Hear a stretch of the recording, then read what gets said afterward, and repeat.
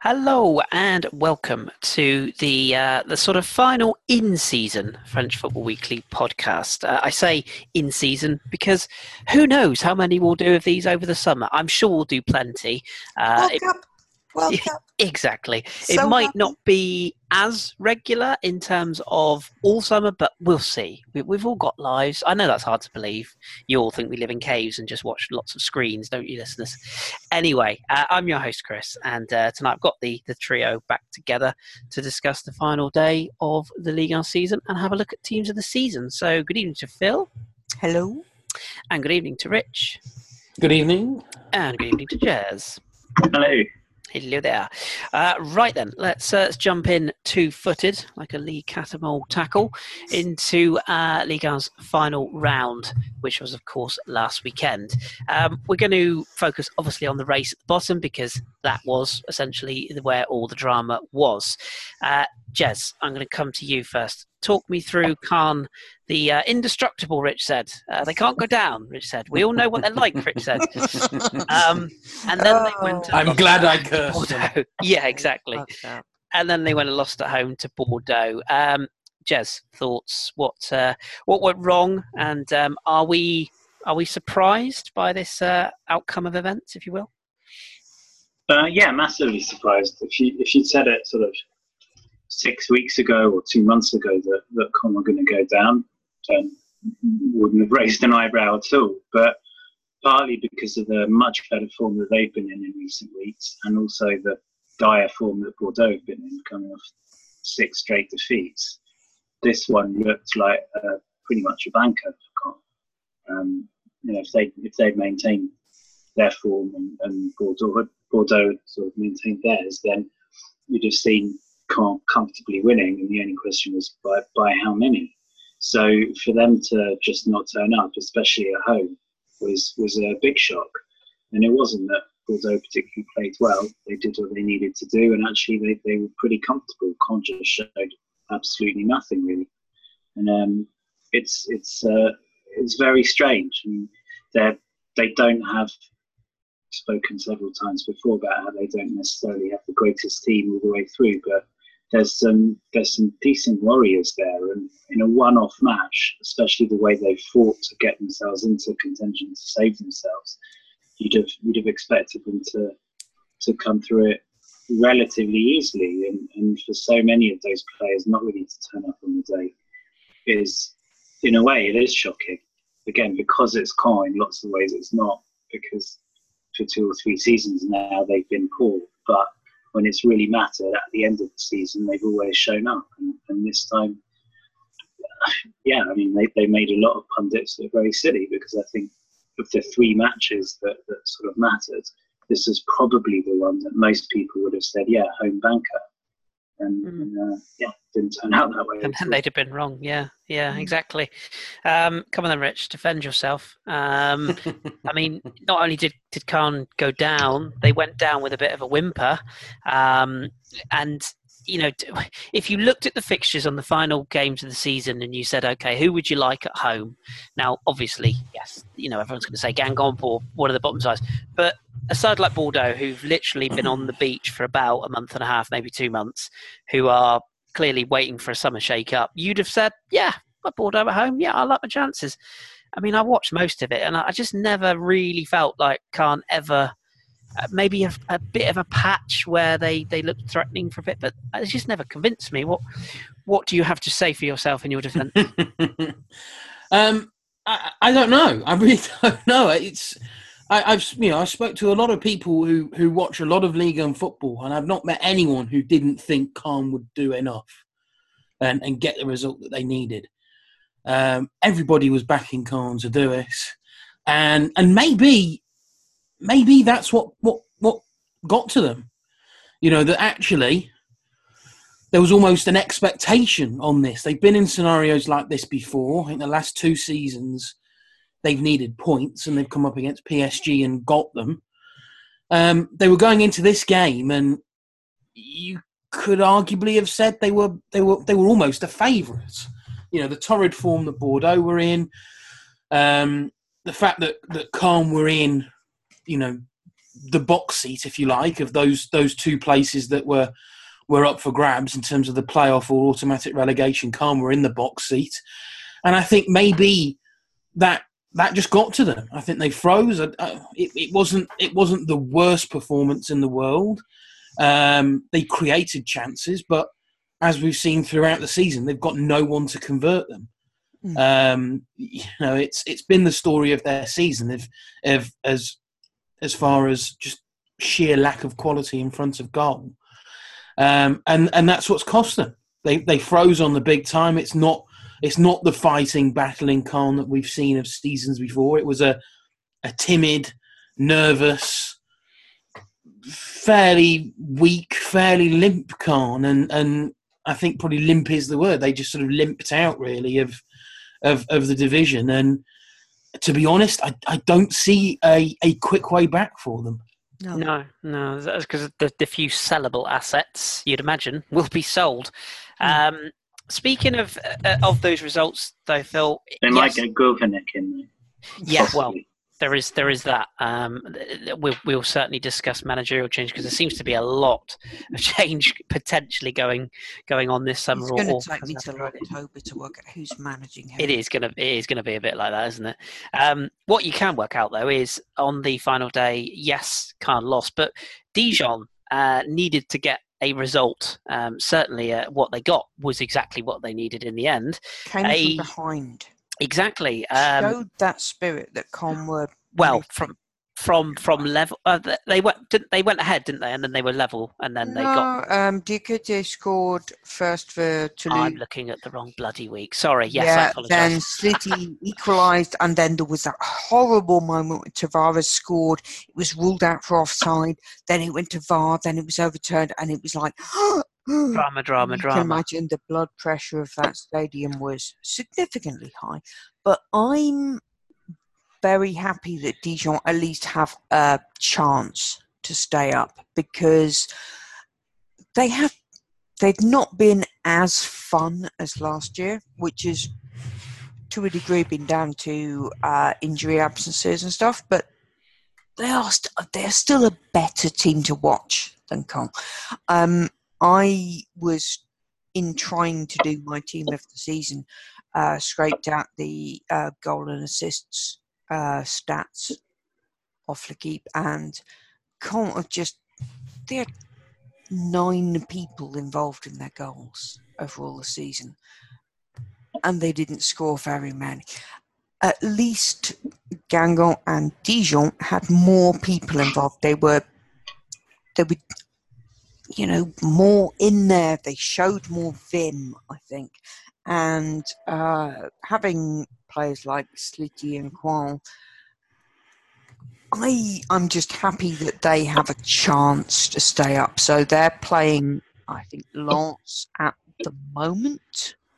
Yes, I'm frantically looking at the scores. It's just kicked off. Okay. So this is the playoff between Lens, who have come through the playoff, the weird playoff system they have in Ligue 2, who are playing off home and away against Dijon tonight, Thursday, and I think Sunday is the second leg to see who gets that spot. So that's going to be very tense after what they've gone through, but I'm happy that Dijon have that chance as opposed to Caen, because Caen I never watched a match featuring them and thought, oh, I'll keep watching this. Yeah, I should say to dear listeners, I'm not the first to get my Toulouses and my Strasbourgs mixed up, trust me. This is what happens when you have multiple tabs open, but you're absolutely right to come from behind to Dijon to win. And sort of I'm like stuck between a rock and a hard place in terms of this playoff fixture, because I kind of want Lens to stay where they are for obvious reasons. But then there's sort of the old I don't know what the word is. It's kind of just They have come through. I mean, they were 5th in Ligue 2, so the first playoff they had to play was against 4th place Paris FC, and they won that on penalties. Then they had to play Troyes, who were the third place Yeah. team in Ligue 2, and they won that 2-1. So, they've fought really well, but as I said, I'm happy that it's Dijon who's got this chance to stay up rather than Caen. I think the word I was looking for was like the traditionalist in me, or the sort of the soft side of me would quite like to see a club, of Lonsai's back. But equally, Dijon, they entertained so much last season. They're I mean, they have fun. this year as well. But yeah, they are a fun club. And last season they were more than this. Not as fun as before. Yeah. Yeah. I still think Sliti Juan, they've got some really good players. Sliti did nothing all season, so he might be fun, but you could say, well, he deserved to go down for being extremely poor. It's a double-edged sword, isn't it? There's a for and against sort of argument into both bargains. The only reason I'd like Lens to come up is because I'm not a fan of this playoff system. I'd much rather just have 3 up, 3 down. Yeah, but that's another reason why I very much wouldn't like Lens to go up, apart from the obvious reasons. I think it's really, I think it's really cruel on Troyes, who were by far the whole season. Yeah, that's true. That's true. We should just touch. I don't want to go into too much depth because we've got a lot of stuff to talk about, team of the season, etc. But I did just want to quickly touch on Monaco as well, because they did survive in the end, but they also had a period of time where things could easily have gone wonky for them as well. They lost 2-0 to Nice. My notes on this game say fuck-ups elsewhere made it safe. Yeah. It's almost like staying up by default, isn't it? Yeah, pretty much it. Yeah. Rich, let me come to you on this one first of all. There's a lot of discussions abound between certain AC Milan executives and a certain Leonardo Jardim. He's come in and he's had a lovely old season. Started with Monaco, basically said, well, you've sold all my players, so I'll do my best. Got fired, quote unquote. Carried on getting paid and living in the south of France, the Riviera. Then came back, did the job basically he was asked to do, keep them up. And now, is it time for Monaco to go in a different direction again, but maybe a slightly Thierry Henry different direction this year? Well, they need to work out, I think, what they're doing with regards to squad, with regards to transfers. There's 72 contracted players at Monaco. Wow. So they really need, I think, to be trimming that down. They need to work out what they're doing on the transfers. Transfer policy over the last 2 seasons has let them down.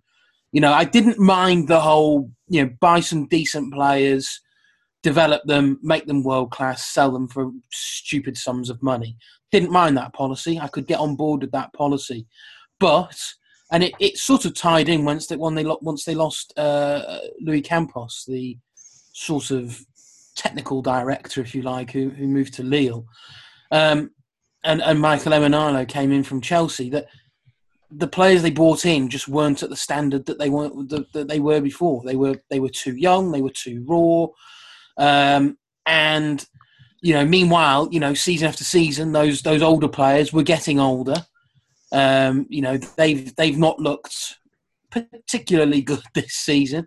Falcao has just about done enough to keep the team up with his goals. I think he's got like 15 goals, which is certainly getting on towards half of Monaco's goals this season. So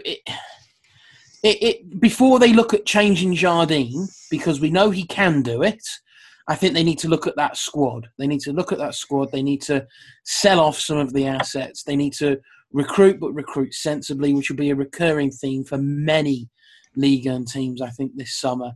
There's all this talk of, that's come out from Monaco, from Rybolovlev, from who's the new vice president, Petrov, I think his name is, about, look at Lille. They had a poor season last year and they bounced back. It doesn't really work like that.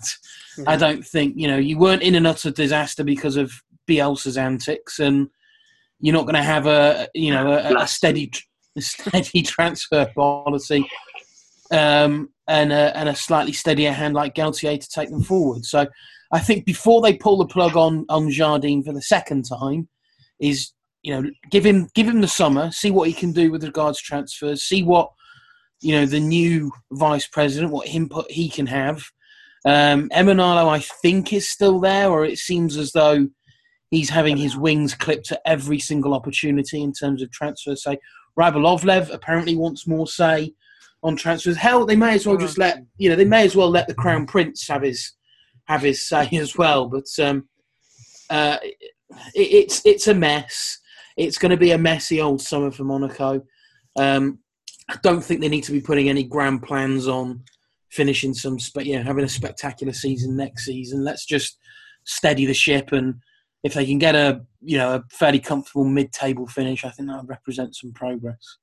Yeah, I think just one thing while we're looking at the results and the finishing positions is the two promoted teams, Nîmes and Reims, finished 9th and 8th.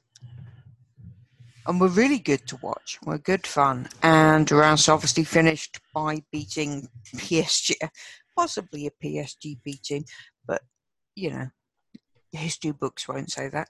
3-1 on the final day. And so they're both comfortably top half, not doing the whole, they could go straight back down again. They've been good to watch, both of those teams, throughout the season, and have finished up in a really kind of good place, which is nice to see. I think a little bit of organised chaos, which is particularly Nîmes' approach, is a good thing. Is a good thing to bring. Yeah, I agree. And I think on Monaco, there's been a lot of revisionism about Jardim, but yes, they had a big turnover in the summer, but they did bring in some players who were supposed to be very good. Golovin apparently was good. Chadley's well experienced. Tielemans was an excellent player beforehand and has been very good, but since. So a lot of people have just painted it as poor Jardim, who was dealt such a difficult hand. He had a lot of influence there anyway. He did a terrible job. By all accounts, he'd had enough. He didn't particularly want to be there. And then he came back, and frankly, apart from 1 month, I still think he engineered coming back, was quite influential in only being dumped very unceremoniously. Emenalo has been sacked as well, rightly or wrongly. Jardim now has a hell of a lot of influence, and frankly, they haven't been any better the second half of the season.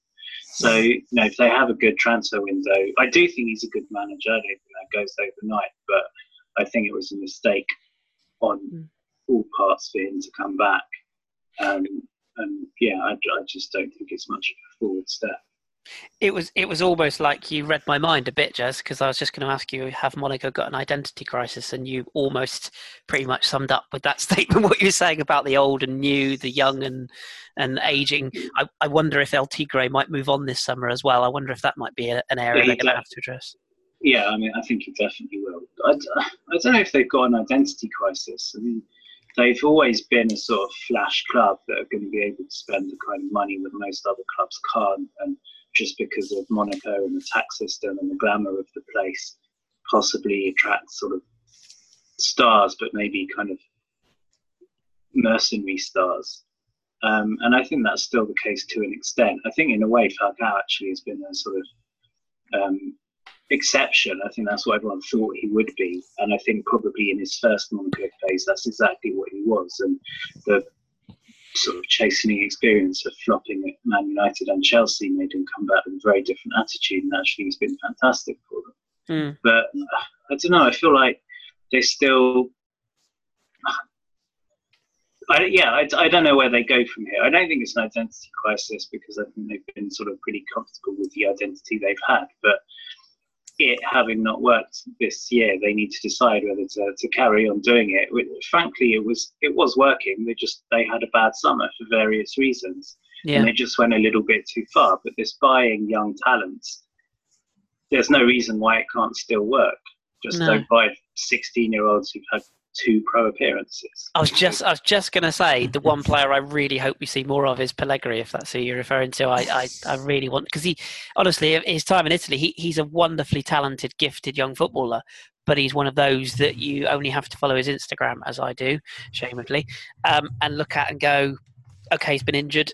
I appreciate that probably affects the mental health quite significantly, but his interest seems to be anything but football at the moment, which is a little bit worrying. Maybe I'm being harsh, but that's just how I sort of view it. I mean, in terms of Pellegrini and Guiri, for example, they have been unlucky with injuries, but then, Ronel Pierre-Gabriel's has left today to join Mainz. They signed him for 6 million. Okay, they've made their money back, but they signed him for 6 million last summer. He's played 4 games and he's gone again. And this wasn't some kid they were taking a punt on. He was already an established talent at Saint He deserved a lot better than he got.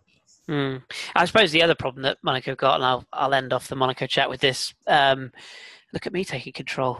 I don't want to. No, I think the other problem they've got as well is that this summer is probably the first summer, certainly for the last year, probably 2, where they haven't got any massively saleable assets anymore. You look at like Djibril Sidibe would have gone for a fair amount last summer. He certainly won't do this year. I can't see in that squad. I mean, of course, don't get me wrong. Of course, there'll be a Premier League club that will be desperate to spend 40 million on Kamil Glik. We all know that there will be one out there, probably Arsenal.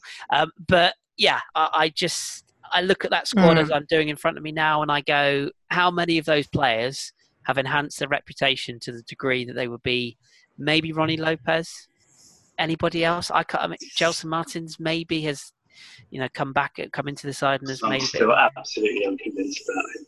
Yeah, I'm not convinced. I'm just looking. Yeah. I mean, even Golovin, as you said earlier, both Rich and Jez said, he's gone off a cliff. I like Endoram, I like Masengo as young talents, but they're not going to fetch. They're too young. Yeah, exactly. So, an interesting summer ahead for the Monegasques, if indeed Jardim-less or not. Right, just to run through the other results. By the way, I saw a rumour today that Lille are after a reserve goalkeeper called Leo Jardim, which could for a while. I honestly thought that was a wind-up. I was like, what? Okay. But then again, it's Twitter, so you can never be too sure these days. Yes, other results in the weekend. We knew Guingamp were gone, as if to draw a line under the point. They lost again away at Amiens, who since have lost their coach to Lorient. Hurrah! Girassi and Godosh with the goals for Amiens, and Mendy with one back. And a pitch invasion at the end. And a pitch invasion, yeah, which is different. Fun. Angers and St Etienne played out a 1-1 draw in a meaningless game really for both. Nordin put the away side in front before a Moulin own goal got the leveller for Angers. We mentioned obviously Caen losing at home to Bordeaux. Sankare got the winner, and of course we mentioned Dijon's 2-1 win over Toulouse saw them into the playoffs. Marseille signed off their season with a 1-0 win. More on them in just a second. Florian Thauvin also likely signing off with a goal, and Mario Balotelli signing off with a red card, which was nice. Characteristic, I think we'd say. That was a bad match. Why always me? Bad match. Strasbourg also picked up a nice little win to finish off their impressive season, 1-0 away at Nantes. Motiba with a goal. Obviously, we won't go over our ground, but Nantes, given what's gone on there, fantastic season for them to finish where they did, which 12th doesn't sound like but a lot, but when you think of what they've gone through as a club, I think that's an incredible performance from them. Nice obviously beating Monaco, we mentioned. Nîmes losing at home to Olympique Lyonnais, more on them in a second as well. Max Cornet, who's been in form towards the back end of the season with 2, and Tanguy Ndombele with the 90th minute winner. In fact, they were 2-1 down until the last minute there from Nîmes. Ripard and Bobichon, who else for Nîmes? And finally, Reims beating PSG. Baba Safaro Mbappe for PSG, and Chavaria with the late goal. I chuckle only because it's just slightly ironic that PSG. It doesn't matter. And by the way, the new shirt's nice. The sponsor is hideous. Rennes also, much to Rich's delight, finishing off their season with a 3-1 win, a season of much fun for you, Mr. Allen. And by Niang with 2, Ismail Assar with the other. His second was a cracking goal. It was, yes. They were good. But he's, that's confirmed now. They've bought him. Yeah. Rennes have met the buyout clause of whoever he was loaned from. Torino. So he'll be around, which is third most expensive player in Rennes history. Good for the Gaiety of Nations. He's a great player to watch. One of the nicest new kits in Europe next season as well, Rennes. Oh, Christ, did I say that out loud? Ouch, I feel dirty, but it is a lovely kit. And I think we'll all join together in saying we're all going to be very much looking forward to Lille in the Champions League next year, even with that slightly wonky new strip. I don't know if you've seen that this week. A certain A. Gibney was not a fan. It's sort of, to paint a picture, ironically, it's kind of a brush strokes watercolour type of thing with like a red top with like a blue brush through the bottom end. It's very 80s. I'm not sure, but we'll reserve judgment till it's worn on the pitch. Okay. We mentioned 2 other clubs in that little roundup there. Marseille, sorry, Jez, you've got the short straw. Andre Villas-Boas, he's given up rally driving and he's decided he's going to come back to football. What do you make of this? Because I can't decide whether when I say excited, honestly, I've never been excited about Marseille. But for a club of their size, I look at it and I go, this could be quite entertaining. It could be a fresh approach. And then I look at it and I go, Chelsea, Villas-Boas, ooh, wonky. What's your thoughts? What direction are Marseille looking to go in with this appointment, do you think?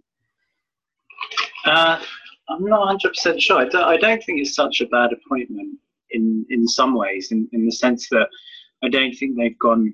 usually they start talking in terms of massive names, and possibly this is a little bit more sensible, like a manager with a decent reputation, but not the sort of super manager or something that's kind of beyond their financial means.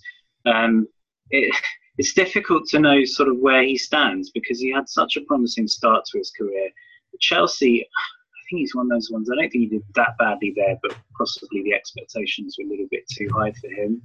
And he sort of went a little bit wayward, did okay in Russia, but it was Russia. And he hasn't done anything at all for a couple of years. So it's a risk, because he doesn't particularly feel like he's been on an upward trajectory recently, and he's been out of the game for a while. But he's obviously a very intelligent guy. I haven't heard the press conference, I've read it, and apparently he did it all in very good French, which is, I think, a plus point. Clearly keeps abreast of today's football, and he certainly spoke a very, very good game in the press conference. So I think he's going to start with a lot of goodwill, both with the fans, with the bosses, and hopefully with the players too. Obviously, the question always with Marseille is how long that goodwill can last, and as long as things are going well, for everyone behind him. But then obviously it can turn very, very quickly. 3 games then, basically. Well, possibly. But also, again, it's in a lot of ways, it's kind of not up to him, in the sense that, more so than we were saying before about Monaco. I think Marseille's season next season will turn on who stays, who goes, who they manage to bring in, because this team is not fit for purpose. There's several players who shouldn't be there. A lot of the ones who shouldn't be there are the ones who are saying they want to be there, so they're not going to go without a fight. He said that he'd quite like to keep Payet and Thauvin. Well, Payet, at his best, if he cares, we know is a good player, but is he now past his best? Thauvin, you'd think, will go, unless no one comes in with the kind of money that Marseille want for him, in which case he might be staying, but sulking is kind of done for a little bit of the second half of the season, I'd suggest. So, yeah, we don't know exactly where he is, but he needs to be given the tools to work with, and I'm not 100% convinced he's going to get that. It reminds me a lot of what Arsenal did with Unai Emery, almost, where it's like we're taking a manager who has done a pretty good job elsewhere overall, but we're not really sure whether he's here for 1 year, 2 years, 6 months. Do you know what I mean? And it almost feels like it's kind of a, let's get somebody in who's fairly fashionable, who people know, but we're taking a bit of a gamble in that if it all goes Pete Tong, we can get rid in a year and say that didn't work. If it goes really well, we can say what a great appointment, look at us. We shall see. There's two things about Villas-Boas. I was listening to one was the Football Ramble and the other was Totally Football Show, and there's two things that came up on one on either show. One was just a minor fact about Villas-Boas, and apparently his best friend in the English game is Tony Pulis. I want him as assistant so much. What a relationship that is. And the second one, which I thought, I can't remember who made it on the Totally Football Show, was no idea if Villas-Boas is a good coach or not. Yeah, you know, he's been around a decent amount of time now. It's scary when you think he's still so young. He's been around a decent amount of time now. I have no idea, and a lot of people, it seems, have no idea if he is actually a good coach or not. Which sort of fits Marseille, because nobody really has any idea what club Marseille are anymore. I know that sounds harsh, but it's probably true. But that's the thing. I think that's this distinction between Arsenal and Marseille. I think, despite a lot of your fellow fans being ridiculous, the number of tweets I saw last night saying, "Right, Emery should be sacked now." Just don't. I think you are run relatively sensibly, and I think Emery has got more pedigree, and I think you'd be mad to get rid of him without giving him a couple of seasons to make it a team. Yeah. Villas-Boas, I mean, it's not so much him as Marseille. I think they're just a more sort of trigger-happy club. Yeah. So I don't think anyone in the club is capable of showing that amount of patience. The only thing, unless it's kind of very obvious in a sort of Michel style that he's just useless and unsuited for the job, I just hope that if next season doesn't go quite to fans' expectations, that he'll at least people will stop and think, is this really down to him, or is it down to the two people above him who are clearly useless yet still there? Yeah, and we will see. Almost seamless when I mentioned Arsenal. Former Arsenal left back Silvinho, Phil, is the new head coach of Lyon. Do you see what I did there? It was almost like I planned that. I didn't, listener, but you can pretend. Makes me look good. Hang on. I've got Silvinho and Juninho written down on the same piece of paper. Yeah, well, the two of them seem to come as a package. Right. I suppose. Yeah, maybe I shouldn't have jumped the gun a bit. I'll be honest. I muted the OL feed because they were tweeting so much about this kind of bloke who looked like he's from broken social scene. He's a dashing man. I mean, really picked back up on that. Both of them, I think, are very, very dashing. They are. Because he's taking a word of shit, but the man deserves a break. Frankly, so it's good to see him home as well. New or a new couple or something is coming in to deal with the Aulas transfer machine, which is going to be kicking off in a couple of weeks. And we can imagine how that's going to go. So I don't know. Who cares? Have we actually had confirmation of the fact that Silvinho will be the head coach? I mean, that's my but they had a big press conference every week. Yeah, that's what I muted. Yeah, because I saw the announcement and it was all head coach this, and then the more I was reading, I can't remember who it is. I follow somebody who's a very big Lyon fan who speaks in perfect French, and I must admit I have to use Google Translate, and it's not the best. How do you know it's perfect French? Well, that's very true, actually. That's very true. It's Charlie. Drop the bike and leave. That's me done. I'm cooked. You're absolutely right. But I was led to believe then that there were some suggestions of almost a Houllier. Who is it? Who is he co-manager with at Liverpool that time? Roy Evans. Roy Evans, yeah, almost like a bit of one of those. And I thought, surely not. Like, there's no way that's going to happen. So, as I understand it, Silvinho is the new head coach. Juninho will be overseeing sporting affairs, i.e. transfers, and Olas will talk over them both when it suits him. That's how I I don't think the issue is who's coaching. I think the issue is who's the sporting director, who's the advisor, who's the recruiter. There's a lot of senior people there. There's a lot. Yeah, absolutely. Yeah.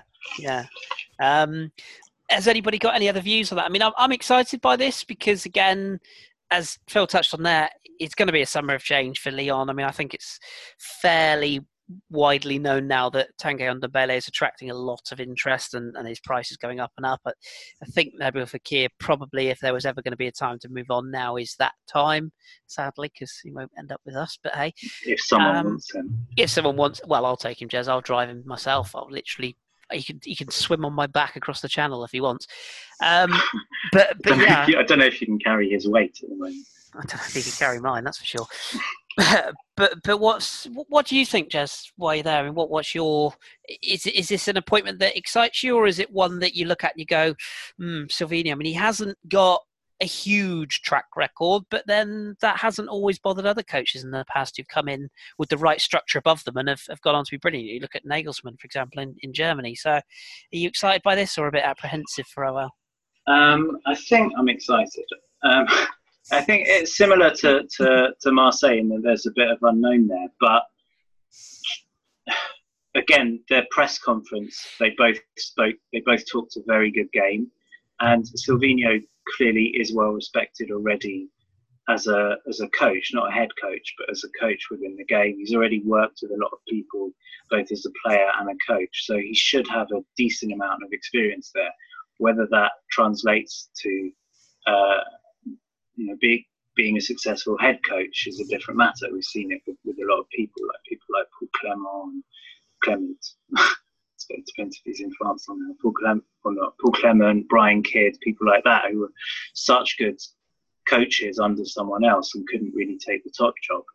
But they both spoke in very good terms. Juninho was very, very sort of clear in his plans for the team in terms of how they're going to play, the formation, in terms of the most important positions that they need to fill or replace. So I think that they both seem kind of level-headed and know exactly where they want to go. And the difference with Marseille is that they've already got a few people capable of filling in those roles, and they should, even with the ones they lose, as long as they don't lose too many, and they're still going on about this sort of two people plus Fekir. And at the moment, it looks like those two people are going to be Ndombele and Mendy, which is interesting. So I think most people thought it would be Depay. And I think Depay definitely wants to go, but Juninho said that he wants to keep him. So we'll see how that goes. I think as long as too many people don't leave, they're going to have much better tools to work with than Marseille. So, there is a step into the unknown, but I'm impressed so far. And like you said, every coach has to start somewhere. So, why not Lyon? Yeah.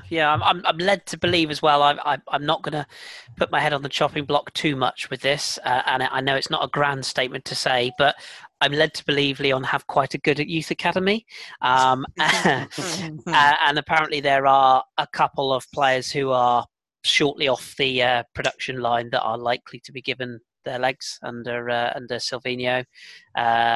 Is it Caqueret? Is that how you pronounce the midfielders? Yeah. The midfield.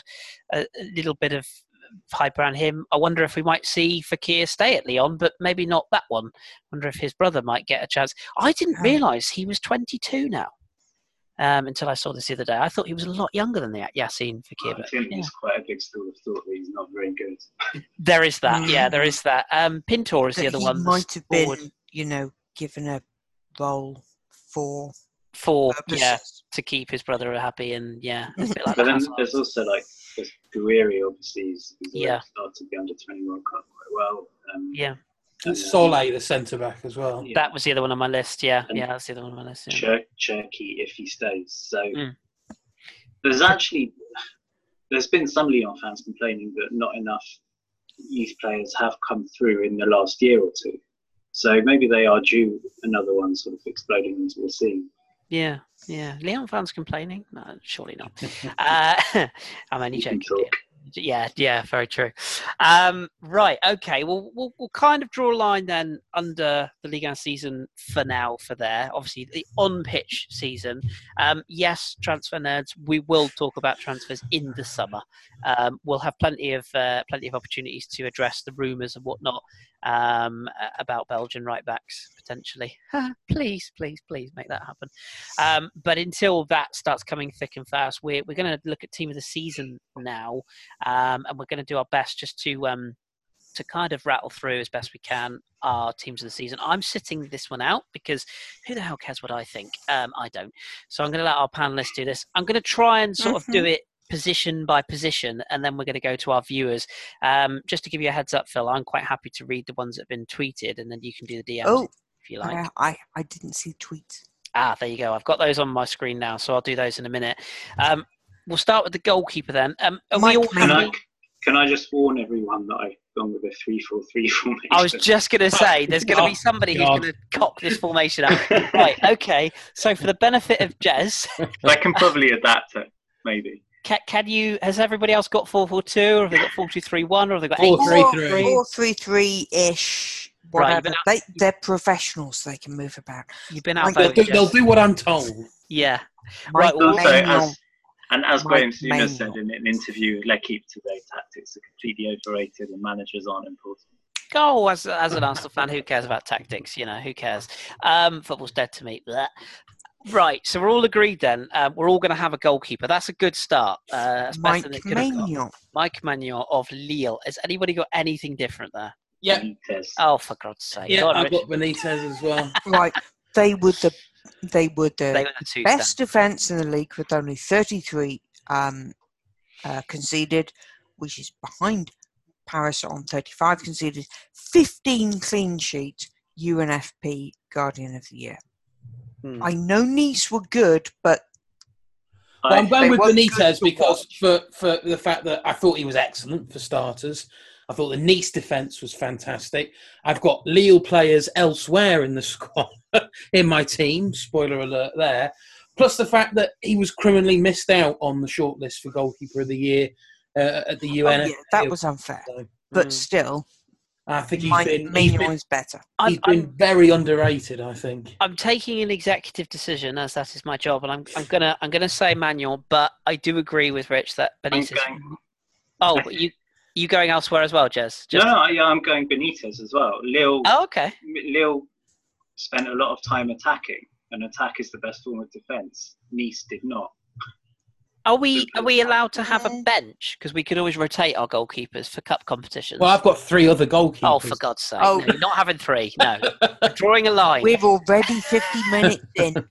Honourable mentions you can have, but... I'll quickly mention Edouard Mendy, Anthony Lopez, Benoit Costil. Yeah. Not Areola. Lopez and Samba. I would chuck Areola in there as well, just because I think... The rest of them bin.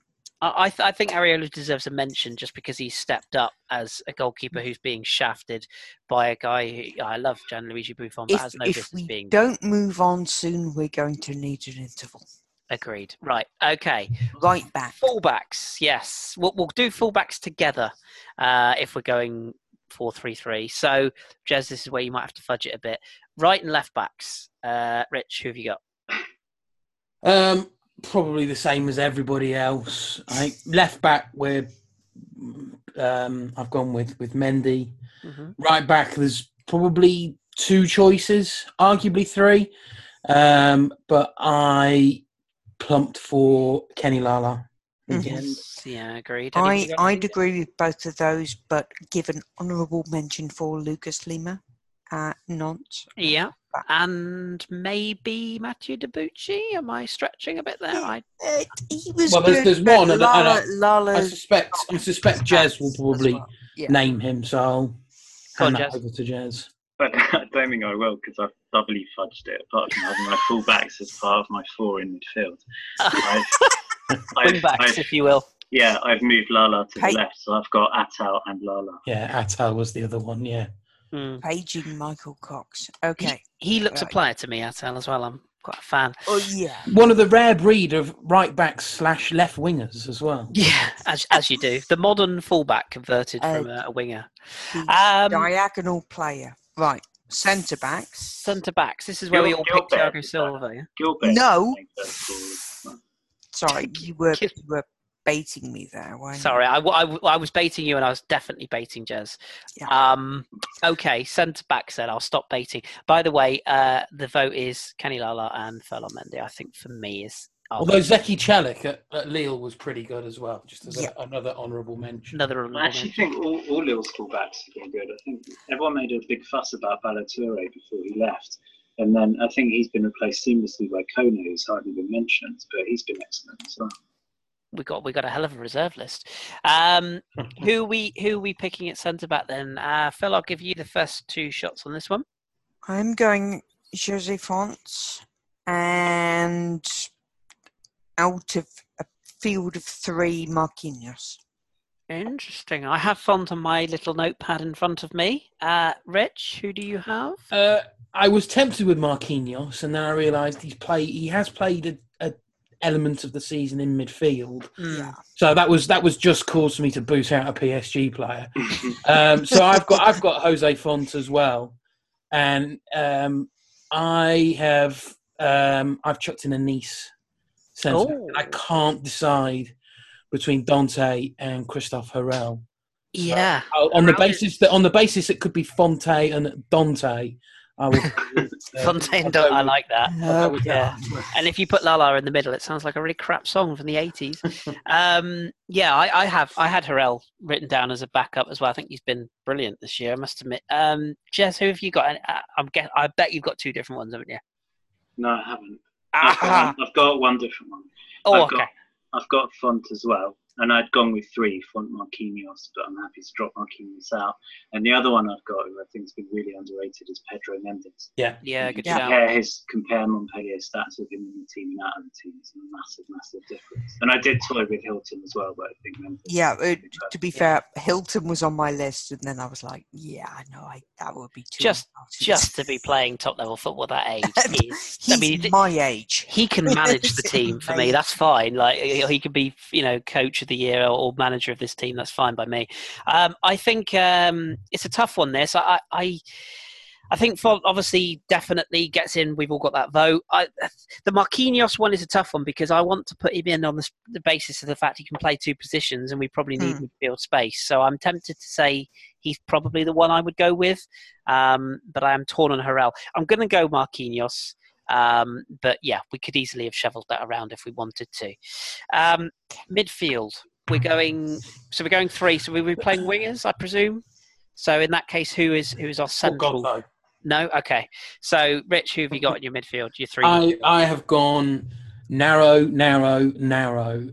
I've got Teji Savanier, Thiago Mendes, and probably the one that will get ruled out, but I do think he's had a very, very good season, Yann M'Vila. Underrated. He's played every single minute this season apart from 1 game. That's impressive. That's very impressive. Jez, who have you got there? Well, this is where my formation stuffs things up a little bit. I've got Savanier and Mendes both in there as well. So definitely those 2. Yeah. I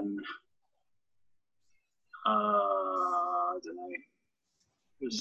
We all know everyone's going to pick Mbappe. You can shove him left wing if you want to make this work.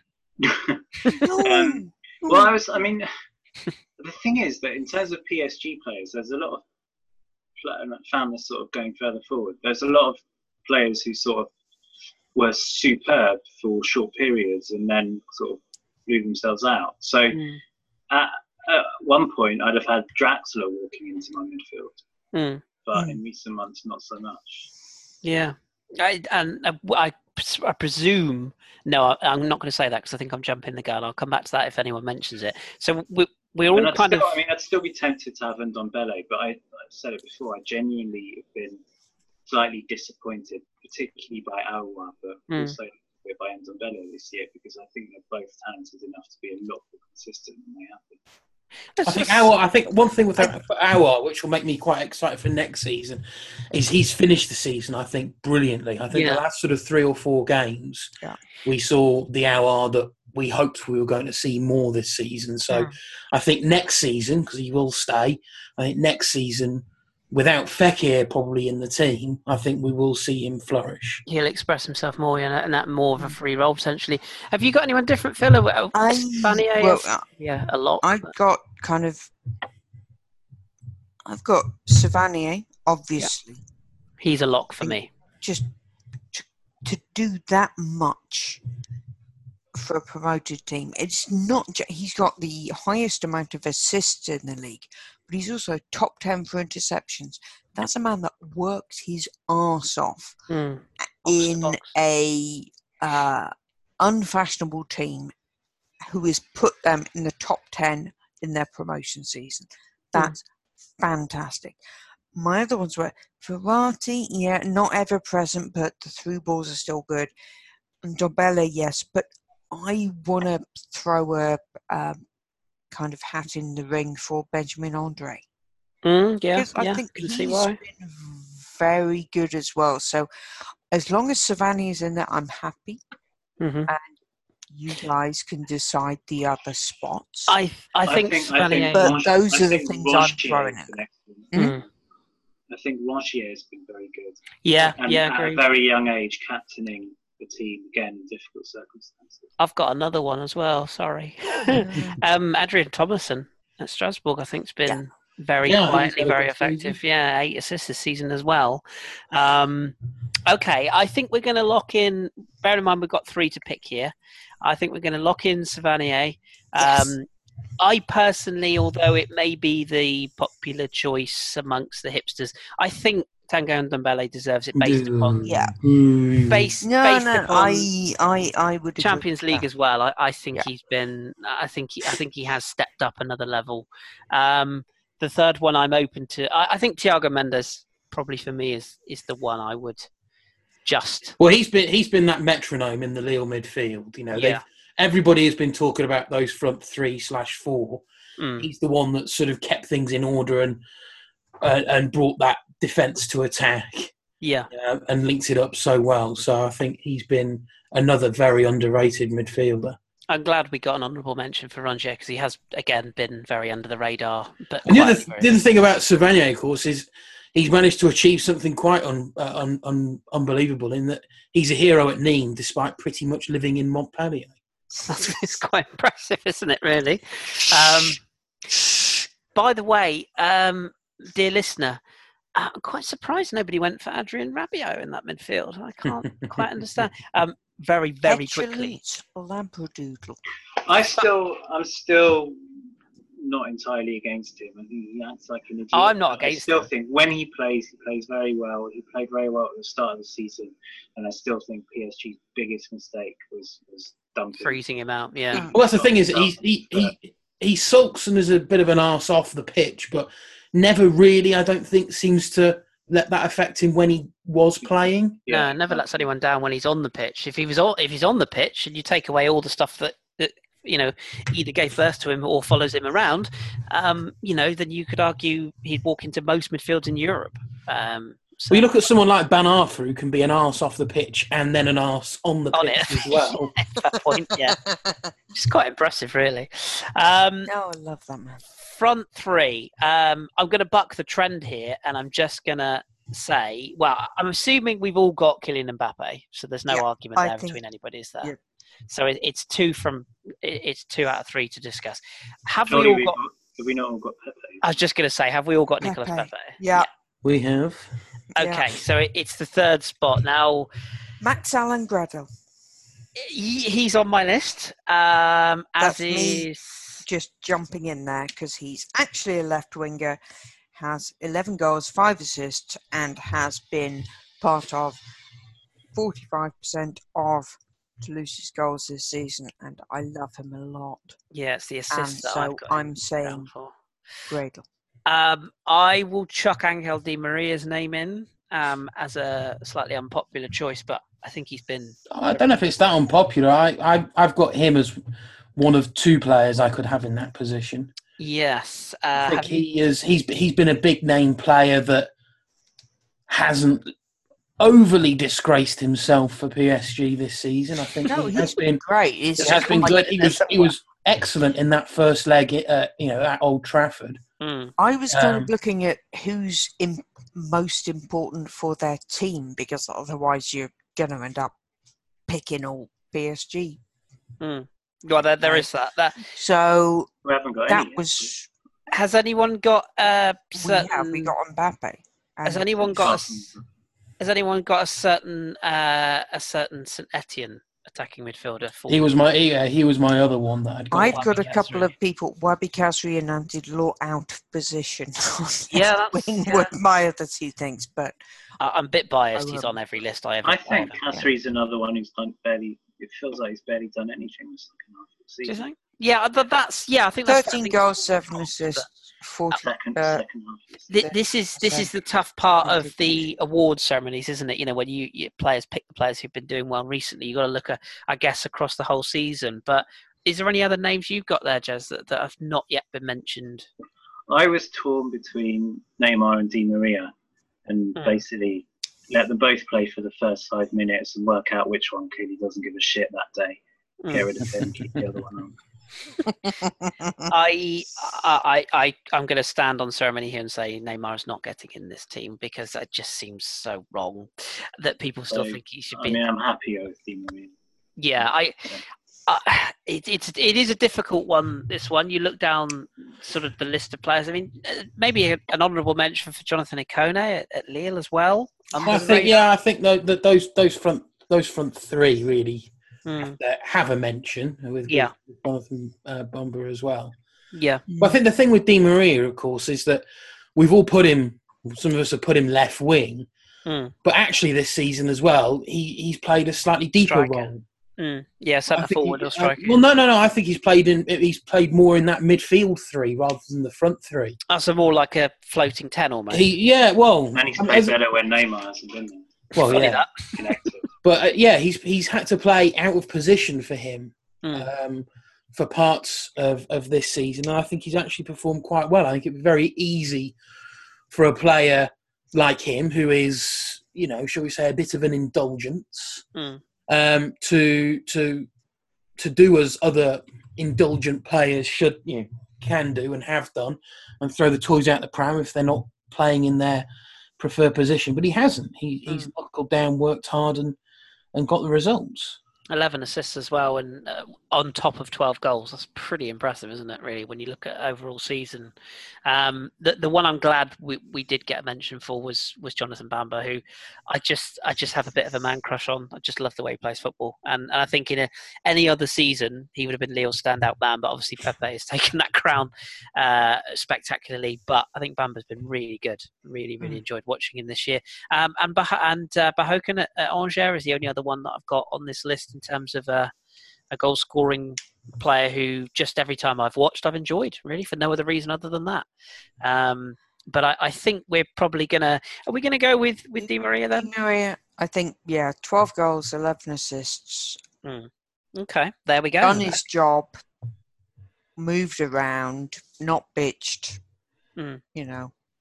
Yeah. If we're only playing like half the games of the season, or maybe even a third of the games of the season, I'd probably have Ismail Assar, because that feels as though the ratio of good games that he has is sort of 1 in 3.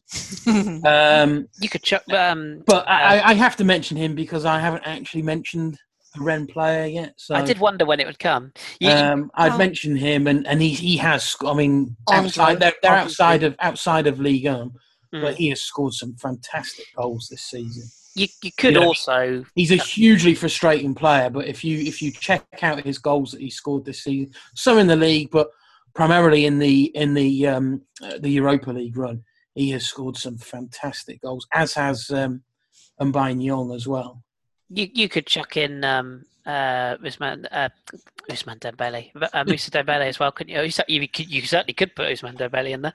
Dembele's been very, very good towards the end of the season for Lyon as well. Again, we have to look at the whole season. But is it 23 goals he's got in all competitions this season, which I think is a very good return for 15 in Ligue 1 alone. So I think he must be up there. I think he's going to be an integral part of Lyon next season as well, providing he stays as well.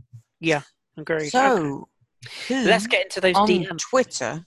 Yes, I've got a couple of teams. Have we completely disagreed with our followers? Or No, Can you read out Rabita's team? Yeah, I was just going to say Rabita's is fantastic. It is anyone not named Mandanda in goal, so that's quite the field. Pepe at centre back, right back, and left back, so that's good. Pepe in midfield across all three positions. Pepe up front on both wings, and Mbappe to complement him. So good, balanced. Balanced, like it. Yeah. We also had one from at the footballing. Which actually, ironically, is almost spot on where we've gone, really, which is Maignan, Marquinhos, Fonte, Lala, Mendy, Mendes, Savanier, and Dembele, Khazri, Pepe, and Mbappe. So only Khazri getting in ahead of Di Maria there. And we also had a tweet from Thomas, who's at YASAFman. A Flavien Tate mention would be nice. And I wanted to read it out, because it's time to tweet us, but also, absolutely, it should be mentioned. No, that's good. Also, while I was trying to work out my picks earlier, I was running some stats and obviously tweeting out some visualizations, and I got a tweet back from Thomas, who is an Angers fan, who says, "I love stats that show how aggressively average we are." Which I just thought was a very nice way of putting. I like that. How exactly? I like that. Have finished their season. And do give Thomas a follow if you're a fan of Angers, or if you like something a bit different. He's got some lovely spicy tweets. I'm liking your work, Thomas. Good stuff. What have we got in the old DMs, Phil? Have you got anything to add to those?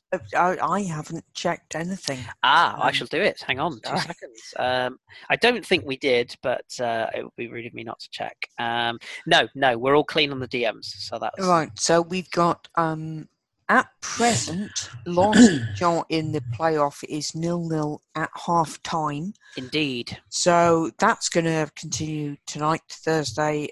I think the return leg is on Sunday, and then obviously after that, we're all World Cup crazy. Yes, and yes, we've got the Women's World Cup, and we've got the Under-21. Are we just going to have a quick recap of the 11 that we sort of came up with? Absolutely, yes, we should do that. So Mike Maignan in goal of Lille. Centre backs of Marquinhos and Jose Font. Full backs of Kelly Lala and Ferland Mendy of Strasbourg and Lyon, respectively. Midfield three of Savanier and I've forgotten already. Thiago Mendes. Ndombele and Thiago Mendes. I thought we all dropped Marquinhos. No, we got him in the end. Yeah. It was a shot between him or Ural, and I made the call on Marquinhos just to get him in the team. So, got outvoted on that one. And a front three of Nicolas Pepe of Lille, Kylian Mbappe, some teenage lad, it will never work, and Angel Di Maria of PSG, and all the honourable mentions possible for everyone. So, enjoy those. But yes, we will be across all the various bits and bobs across the summer. Women's World Cup will be, of course, front and centre of that, which gets underway on the 7th of June. We have a piece up on the website, which is if anybody is planning to come over and come down to Montpellier, I have a city guide up. And if you need tickets for any of the Montpellier games, get in touch. But you can look at that there, and hopefully we will be finding a wall chart at some point. If I have to draw this damn thing myself, we're going to have a wall chart. I can't find a good one. Not a nice one like the men. If we can't find it, we will build it. Yes, and they will come.